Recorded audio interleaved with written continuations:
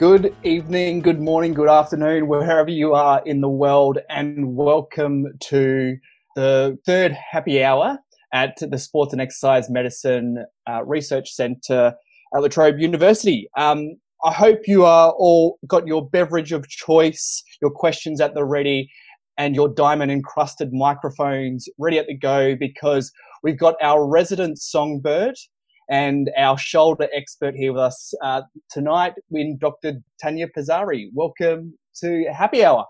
Thank you, Sean. So I forgot my microphone. I know, we sort of should have got you the diamond-studded microphone. Maybe we can put that into some requests for grants later on. Yes. So I just wanted to start with a bit of housekeeping before we start. These sessions generally run for about 45 minutes to an hour. What we'll do is we'll just ask Tania a couple of opening questions, and then we're going to open up the floor to you guys to ask questions for the next half an hour or so.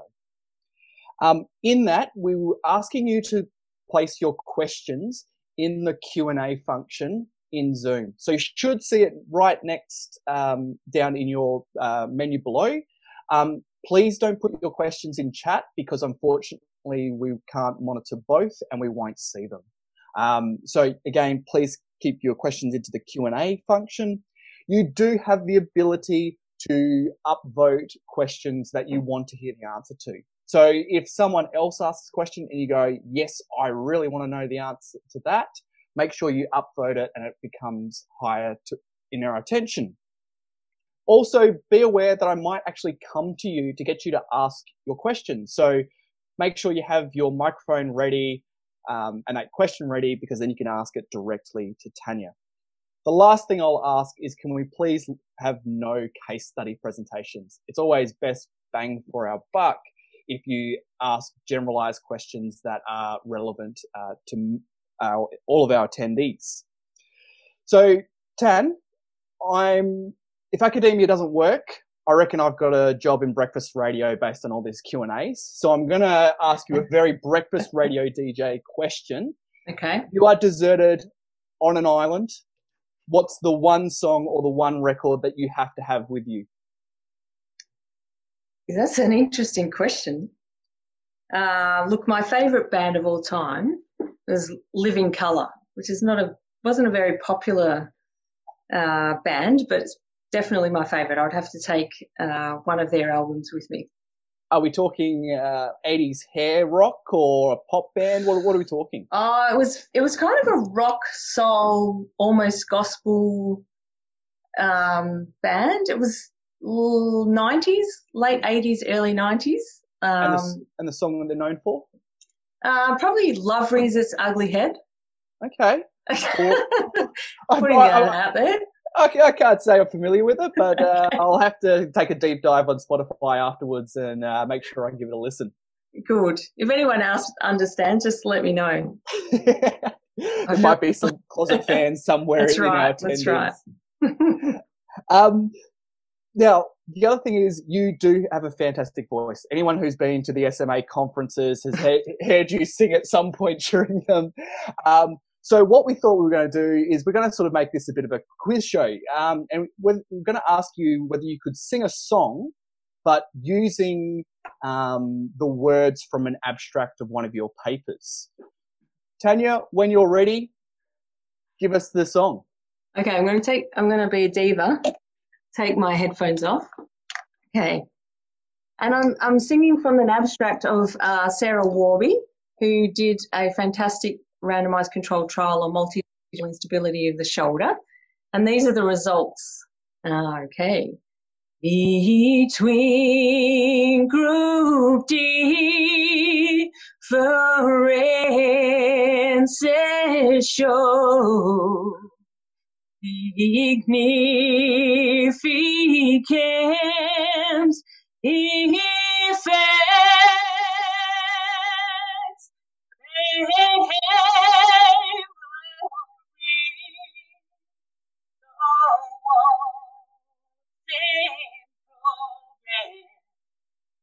For the was in thee. Now, all fun and games. That was great and again, I think everyone can give you a virtual round of applause through Zoom. But thank you. I think where I want to start with you tonight is whenever I'm a part of a workshop or a PD session on lower limb tendinopathy, the number one question we get is, what about the shoulder? What about the shoulder? Give me something about the shoulder. So I was wondering if you could share with us sort of one tip about the assessment of shoulder, or one thing that you think is vitally important for people to integrate into their clinical practice to help improve patient outcomes. Yeah. Look, I think probably the most important thing that is sometimes missed, and there seems to have been a period recently where it was kind of thrown out for a little while, and I think it's coming back, which is good, is essentially the scapula and how the scapula is functioning. So how the scapula is moving, how it's sitting at the start of the movement, how it's sitting at the middle of the movement, where it's sitting at the end of the movement, and where it's sitting in functional movements. I think that is really the critical piece to having a good functioning shoulder, and certainly a critical piece for rehabilitation. So yeah, and as I said, I feel like it's potentially for various reasons been neglected recently, but hopefully coming back into vogue a little bit. So do you think there's a specific reason around why it sort of fell out of vogue? Is it one of those things that's difficult to assess, or is it just not considered? Yeah, look, I mean, that might be part of it. Certainly it's difficult to get an objective assessment. So, you can use inclinometers to look at where it's actually sitting. That's difficult through range. It's almost, well, it is impossible to look at from, a biomechanical, 3D biomechanical situation unless you stick pins into bones, which is not helpful, and then it doesn't work because it's moving over skin.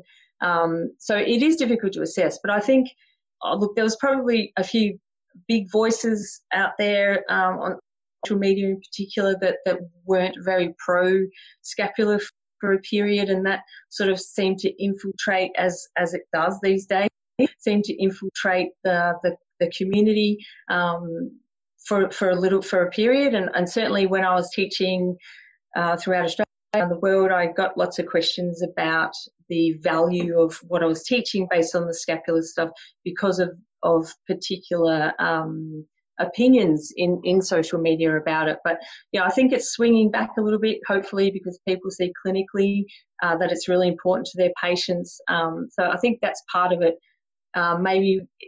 Maybe a little bit of a combination of that, and then also some of the research showing that potentially, where the scapular position is doesn't necessarily mean that someone will get injured. And, I completely agree with that, but it's, fitting it in with the whole clinical picture. So there's a number of things that were happening, I think, that potentially popped it out of vogue. So I'll just sort of say to all of our attendees, get your questions in now. We're going to come to you in a second. Just to follow up on that, Tania, do you want to go through some of what you do when you're assessing someone with shoulder pain, and maybe sort of around what you're looking for in terms of scapular position and how that informs your rehabilitation exercises? Yeah, look, I mean, you can't underemphasize and estimate the value of the subjective assessment, obviously. So in terms of, in particular, how did it happen? Was there a mechanism? Was it insidious type onset? Because that automatically starts to direct you into potentially different physical assessments. The aggravating and easing factors, again, can start to point you into different kind of physical assessments, starts to put those pieces down to your puzzle of your diagnosis. In the physical assessment, it might very much based around your subjective assessment as when you're assessing any joint really, or any. But looking at the scapular position, asymmetry is not a problem, but does it actually contribute to their problem. That's what you're there to assess. Is it that it's downwardly rotated? So, majority of us sit at computers most of the time when we sit with an anterior tilt and a downward rotation. Lots of us are like that, but is it that part of the, so looking at how it's sitting, but as I said before, how it's actually moving, and really importantly with your physical assessment, can you change that? So if you think it's a problem, if you think it's part of their issue, and you can change that and then reassess and make a change to their symptoms, then that's a really important part of where you're going to be directed for their solution, basically. Fantastic. So it's sort of always, I think, whenever I hear anything about shoulder and sort of diagnosis and assessment, there are a plethora of different tests, and you only have to do a cursory literature review and you can be, it can sometimes look like just a list of random people's names rather than anything that's really useful. And I know Jeremy Lewis just recently published an editorial about special tests. So I sort of wonder if you could sort of share some of the perspectives from that paper, but also your perspectives on where special tests sit and why we wouldn't potentially use them. Yeah, sure. Look, I think, when you read Jeremy's stuff, and I have a great relationship with Jeremy, but you talk, there are over 200 special tests, usually named after somebody. So there's lots of names, and it's sometimes hard to remember who did it and what they called it and what it's supposed to be testing.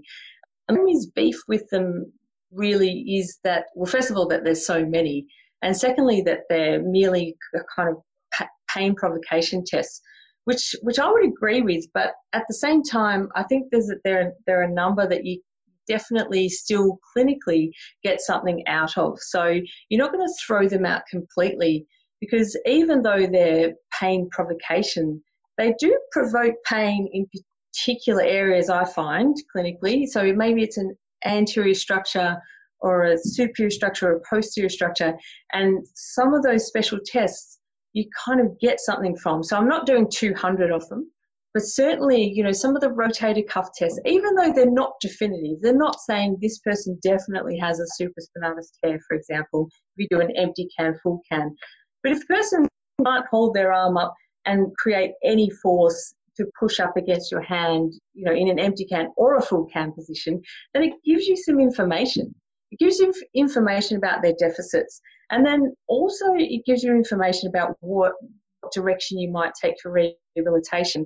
But then again, importantly, and this comes from a lot of Lynn Watson's work, obviously we work pretty closely together, is that can you correct it? So can you do something to the scapula, put it in a better position? Can you put the humeral head, can you locate it into the glenoid fossa and do that test again? And does it change the outcome? And if it does, again, that sort of directs your solution to that person's problem.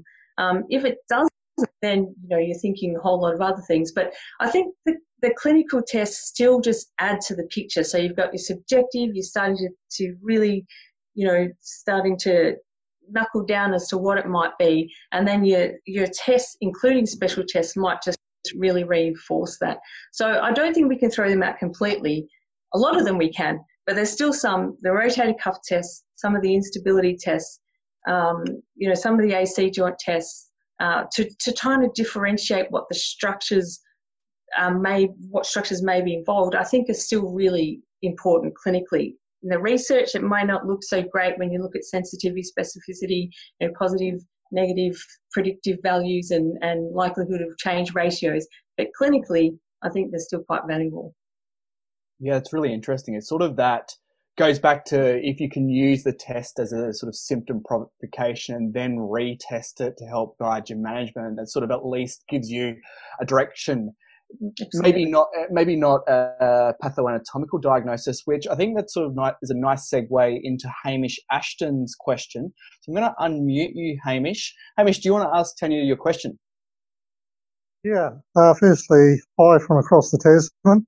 Hi, Hamish. Hope you guys are all doing well. What's your thoughts on clinical diagnosis? The shoulder seems to be going in the direction similar to the back, that let's just call it a dysfunction or whatever, treat some symptoms. where I sort of was brought up a little bit with celiac, saying let's get a diagnosis and treat the diagnosis. What are your thoughts on that? Yeah, no, look, I agree, Hamish, and I think there's evidence both ways for the back as well. Like I know there's lots of research about just kind of treating the dysfunction, as you say, but then there's also evidence the other way where you could actually subgroup and potentially get great outcomes to subgroup, and so I'm still in that camp for the shoulder. Like I don't think you can just say, oh, it's subacromial pain syndrome and treat everyone exactly the same and expect to get a good outcome for everyone. It just can't happen. And the research shows us that. So, when you're looking at all the research about how crappy subacromial decompressions are, or, the Cochrane review in 2016 that showed physio and exercise is no better than placebo. The big problem is in those studies is that we're not subgrouping our diagnoses at all. We're just putting all these people in with subacromial pain syndrome or rotator cuff-related pain syndrome, whatever you want to call it, the umbrella term, and we're expecting that we can treat them all the same and that they're going to have a good outcome, which is just impossible. So, Hamish, I agree that we need to be better than that, and I think we can be better than that.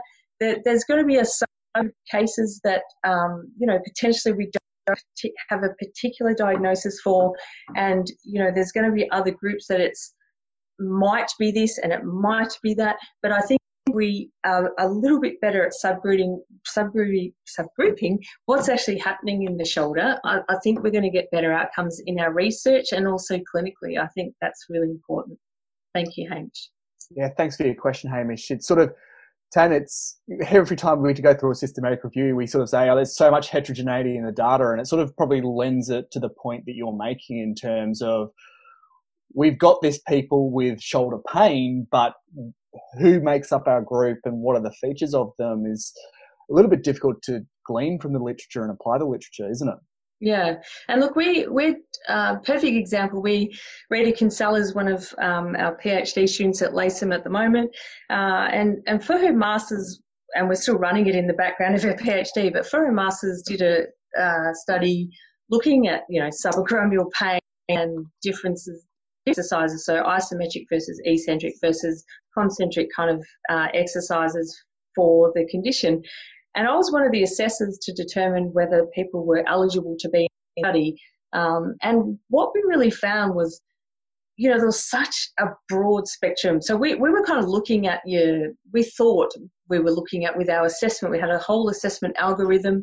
We thought we would get, 60-plus-year-old, predominantly female, grotty cuff type, the typical kind of, shoulder pain, subacromial pain people you think of clinically. But in fact, we had that group, but then we also had this group of predominantly, subacromial pain. They still fit in with the algorithm, but really predominantly caused probably by instability. And then there was people in between, your 40, sort of 50-year-olds who had other things going on. But when we did our assessment based on our algorithm that was, heavily based on what's out there in the literature, they all ticked the box for subacromial pain. And so when we're going to treat these people, should we be treating them all the same? How can we expect that your, 70-year-old person with a grotty shoulder and your 25-year-old person with shoulder pain are going to have the same outcome from your rehab? We just really can't. So I think we need to get better at that diagnostic kind of categorization.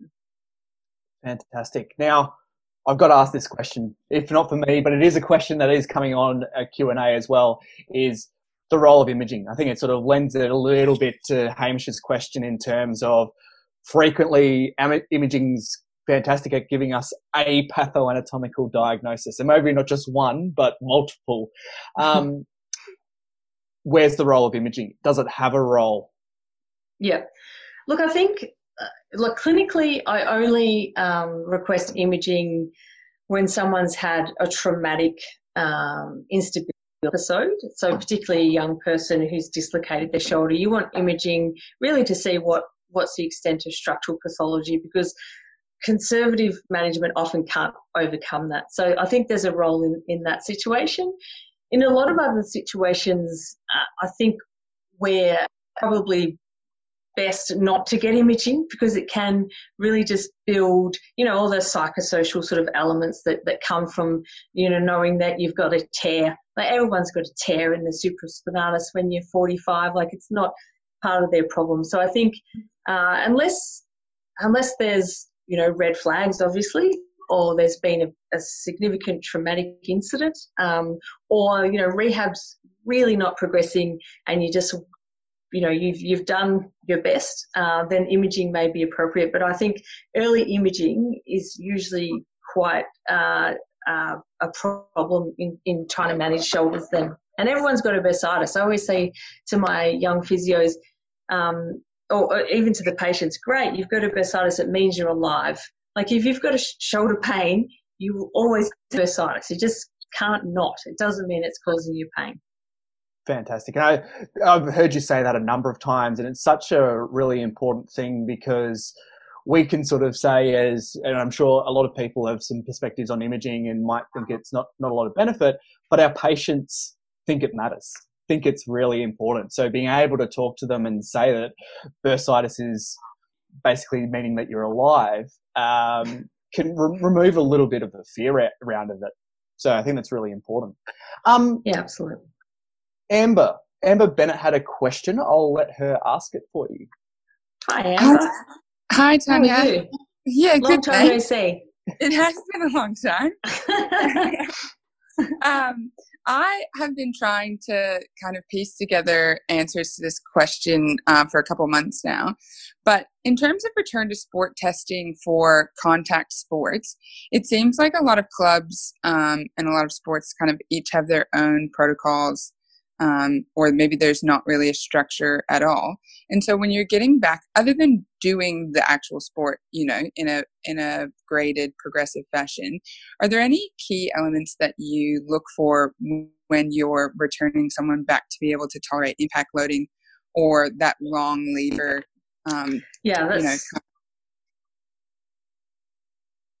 Sorry, is Amber cutting everyone or just me? I think she just, we lost her at the end. But yeah, if you want to start with her question.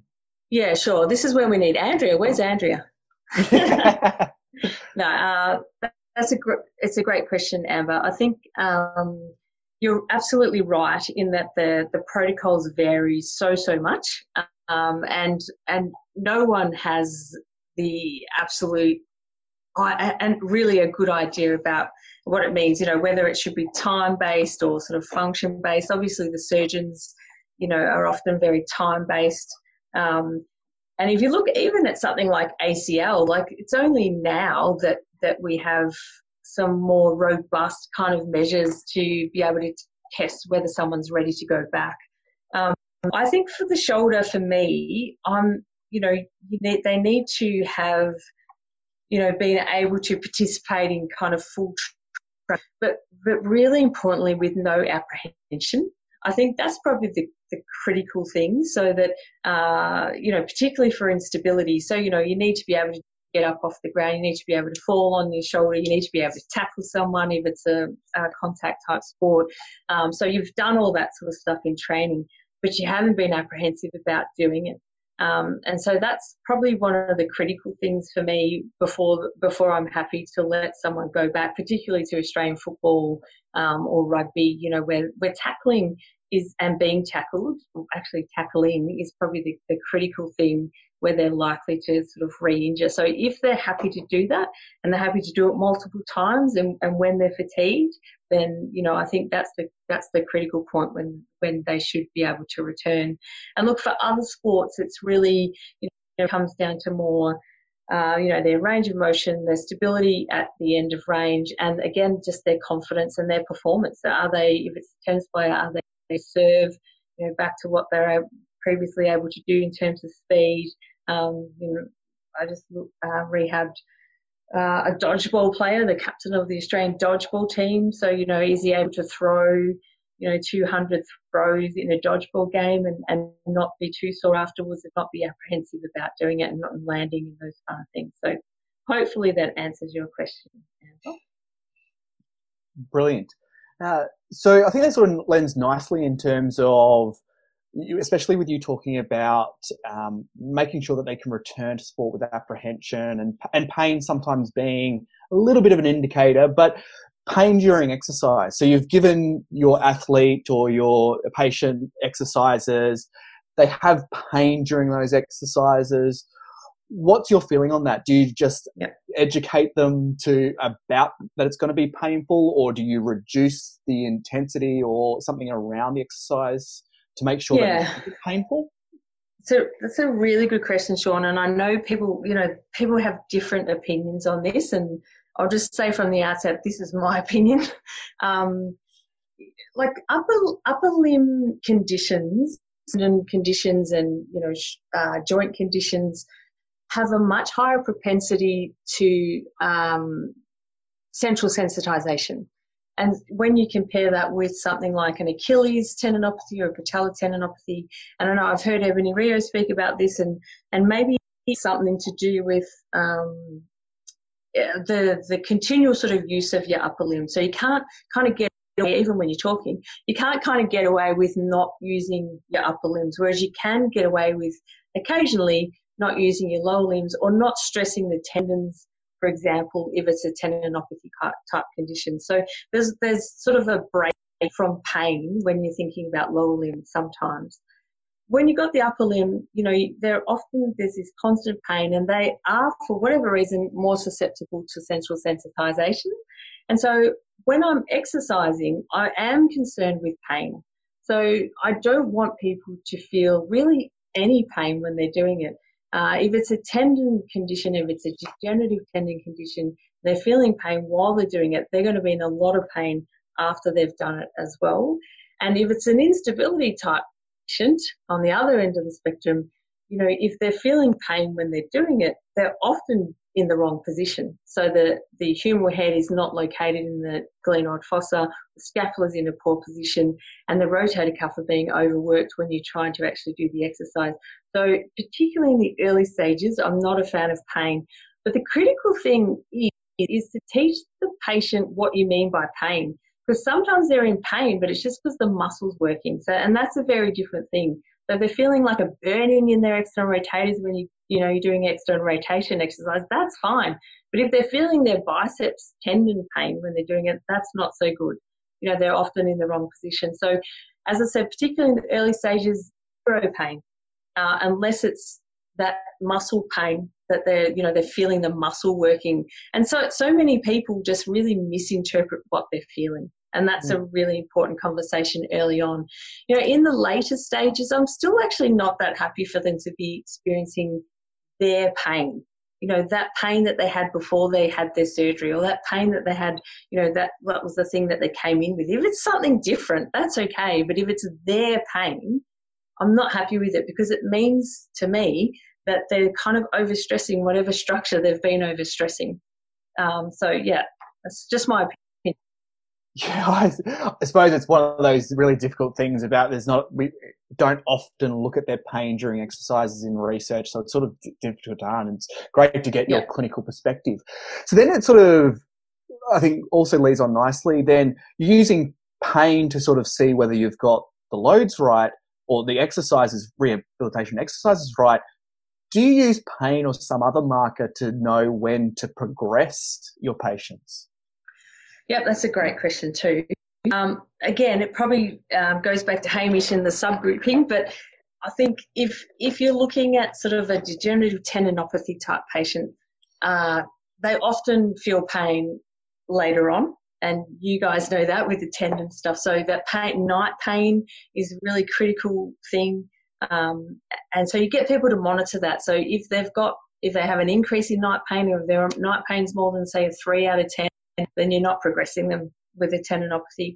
If it's an instability type patient, then you're progressing based on stability. So you're progressing based on the fact that they can maintain good scapular position, or they can hold their humeral head well in the glenoid when they're doing the exercise, and they don't lose that over 20 repetitions, for example. So they can do it in a sustained fashion, and then you're ready to up the ante. They might still be doing those other ones in the background, but you can progress the range of motion. So you might start to, do their rotators up into abduction.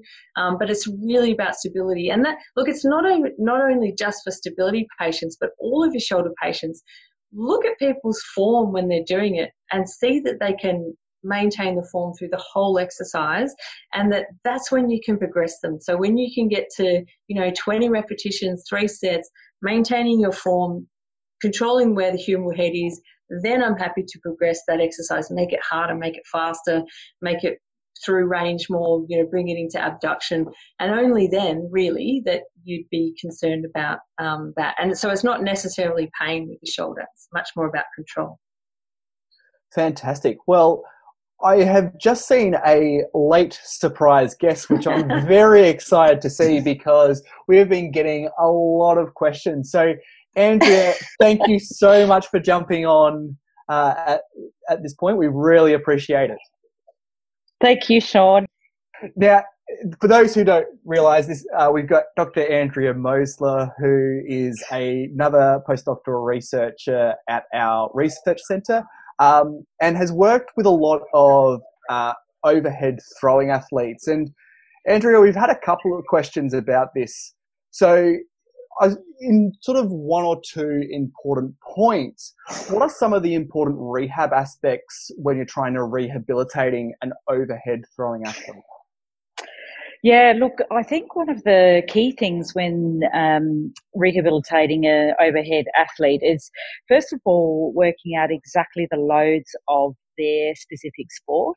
So that will be really different in a cricket thrower versus a baseball pitcher versus a water polo player.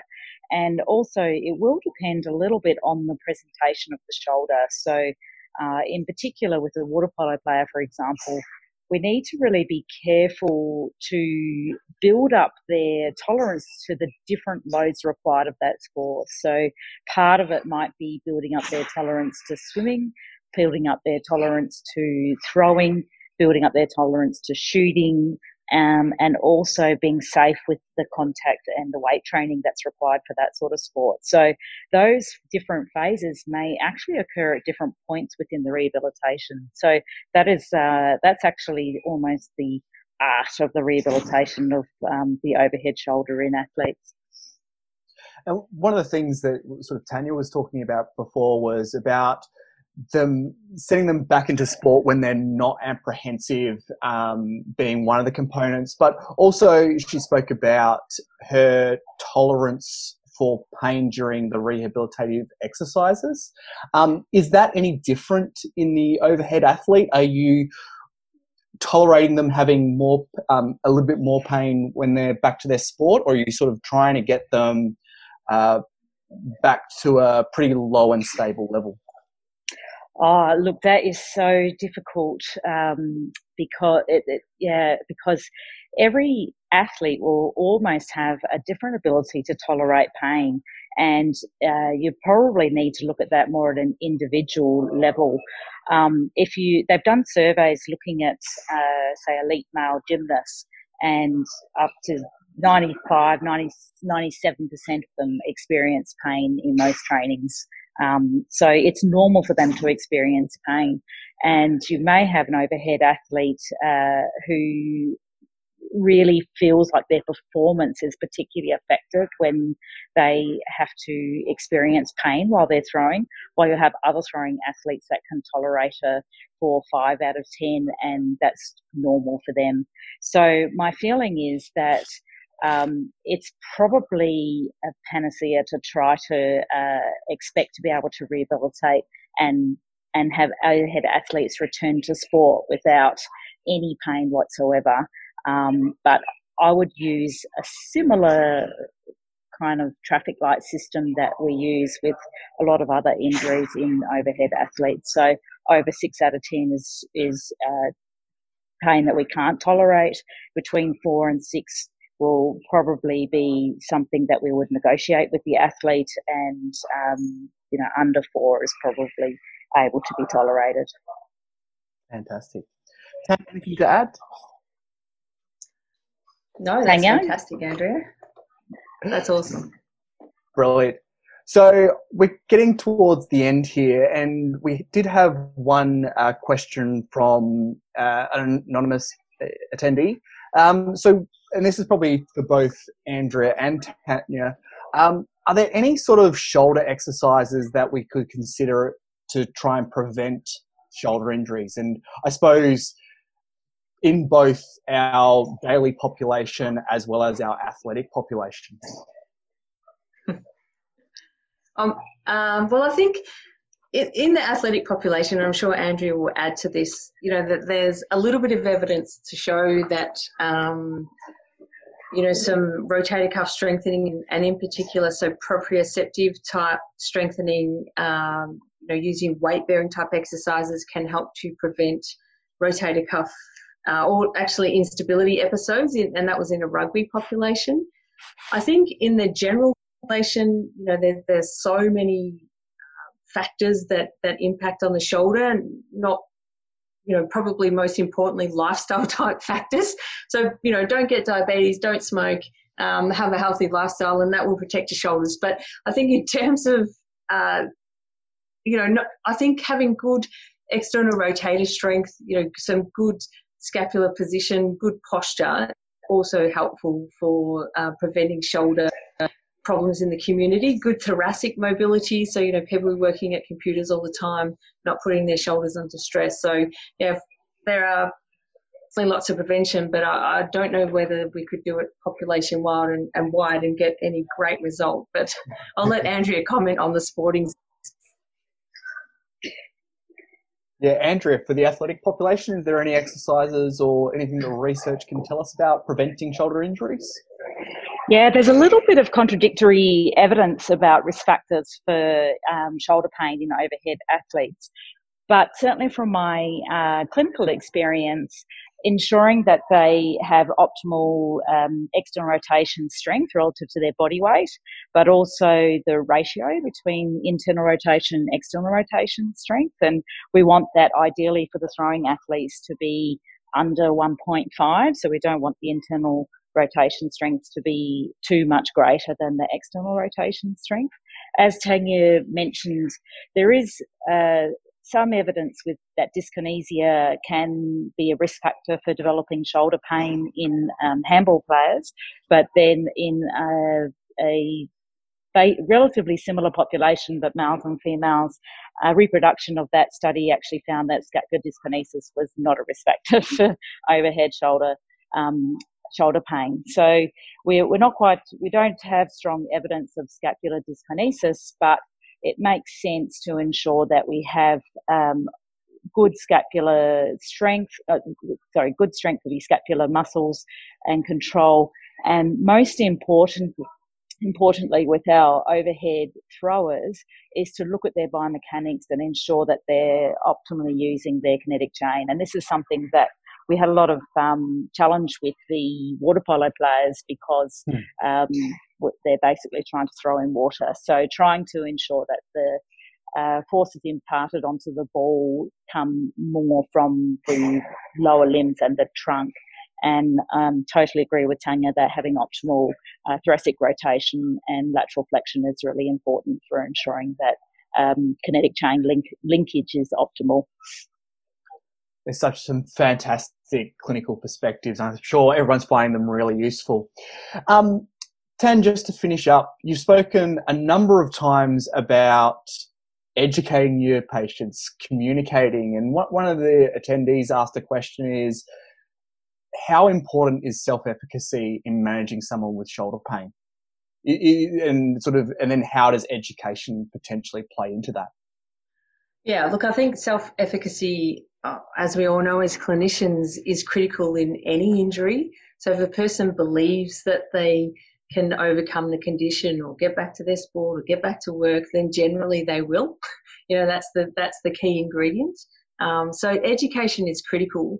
If you can get to them first before they've had scans or injections or a surgical review, then I think they generally have a really good outcome, because we can educate them that, yes, you have this shoulder pain, but we're going to do this progressive kind of exercise program, get your shoulders strong enough to withstand or to increase capacity for whatever you need to do in your work or in your sporting activities. And so that's fine. But, if they've already got some beliefs that either, then other people have put into their heads or that they've read on Google, then that can be a little bit more of a challenge. But so education really is critical, and, particularly for conditions that are just going to take a little while and you just need to stick with them. And that's probably something that I see sometimes physios or practitioners do wrong, is that they just really try and progress people because they're not quite sure what else to do, rather than say, look, this is going to take, a little bit of time, and really educate the patient on how long it's going to take, and that they have to progress slowly what the condition is, and just keep them actually with it. So education is really critical. And I find, if you can give people some prognosis, if you understand the condition well enough, then people really feed off that, and they really increases their self-efficacy. Brilliant. I think there's some great research by Rachel Chester in the UK where she's looked at sort of basically the biggest predictors of positive outcomes for physiotherapy is, one, their level of self-efficacy, and also if they thought they were going to get better from physiotherapy. If they thought they were going to get better, they got better. It's sort of surprise, surprise. So that education and all those sorts of things that indirectly can affect that are just so important, aren't they? Yeah, absolutely. And Rachel's stuff also showed, that the detrimental impact on that, they have a surgical review, and then the person and the surgeon says, look, go and try physio. And if that doesn't work, then come back and we can operate. So, it's that whole idea that I don't really think that physio is going to work, but I can fix you. So why would somebody want to go for 3 months and have physio when they think that the person telling them that has the answer to their problem? So, yeah, I mean, we talk about this all the time, but education and the way the language that you use, and they're all critical. And I don't know if they're more critical in shoulder, but they're still critical. So still something that sort of needs to be considered. Absolutely. Tan, your vocal cords are probably straining by the end of this. So what do you want me to do now? I was going to say, we won't finish up with a national anthem or anything like that, which you have been known to do at certain basketball tournaments. But just to finish up, for the attendees that have listened to your fantastic answers tonight, what's the 1 or 2 hot tips that you hope they take away from tonight? Hopefully that the scapula was and always will be important in terms of shoulder function. Well, potentially, listening to me and Andrea, that that we've got a long way to go, I suppose, in terms of catching up into shoulder research and return to sport and criteria and things like that. But we're doing our best. And that also, I think we do need to get better clinically, but also from a research perspective about those subgroups. And I think that will change the way we manage and the patients and get better outcomes in our research trials and in the clinic as well. Fantastic. Well, thank you all to our attendees and our fantastic panel members. Thank you, Tania, and thank you, Andrea, for logging in from the emergency department. Thanks, Andrea. Brilliant. Again, thank you to all the attendees who were on tonight. We really are thoroughly blown away by the responses these have had, and we are going to continue to do as many of these as we can. If you can, it is worthwhile you bookmarking our blog, which you should be able to find through our Twitter page, our Facebook, because we do post the recordings of these videos on the blog and through SoundCloud and YouTube. So you can get it wherever you want to get your PD content. Meg, you have posted the blog's website in the chat. That's fantastic. Make sure you bookmark that website. It's always a great resource for fantastic infographics, as well as follow-up reports from sessions like this. Upon closing the event, you will be taken to a survey it'd be great if you could spend 30 seconds completing that, because it's really useful for us to try and make sure that we're creating events that are best suited to your needs and that you find enjoyable. So again, thank you for tuning in tonight. Keep engaged with our social media channels, because that's when you'll hear about our next webinar, which and Q&A session, which will let you know when that happens as soon as possible. So again, thank you, and have a good night, morning, day, wherever you are. Thanks.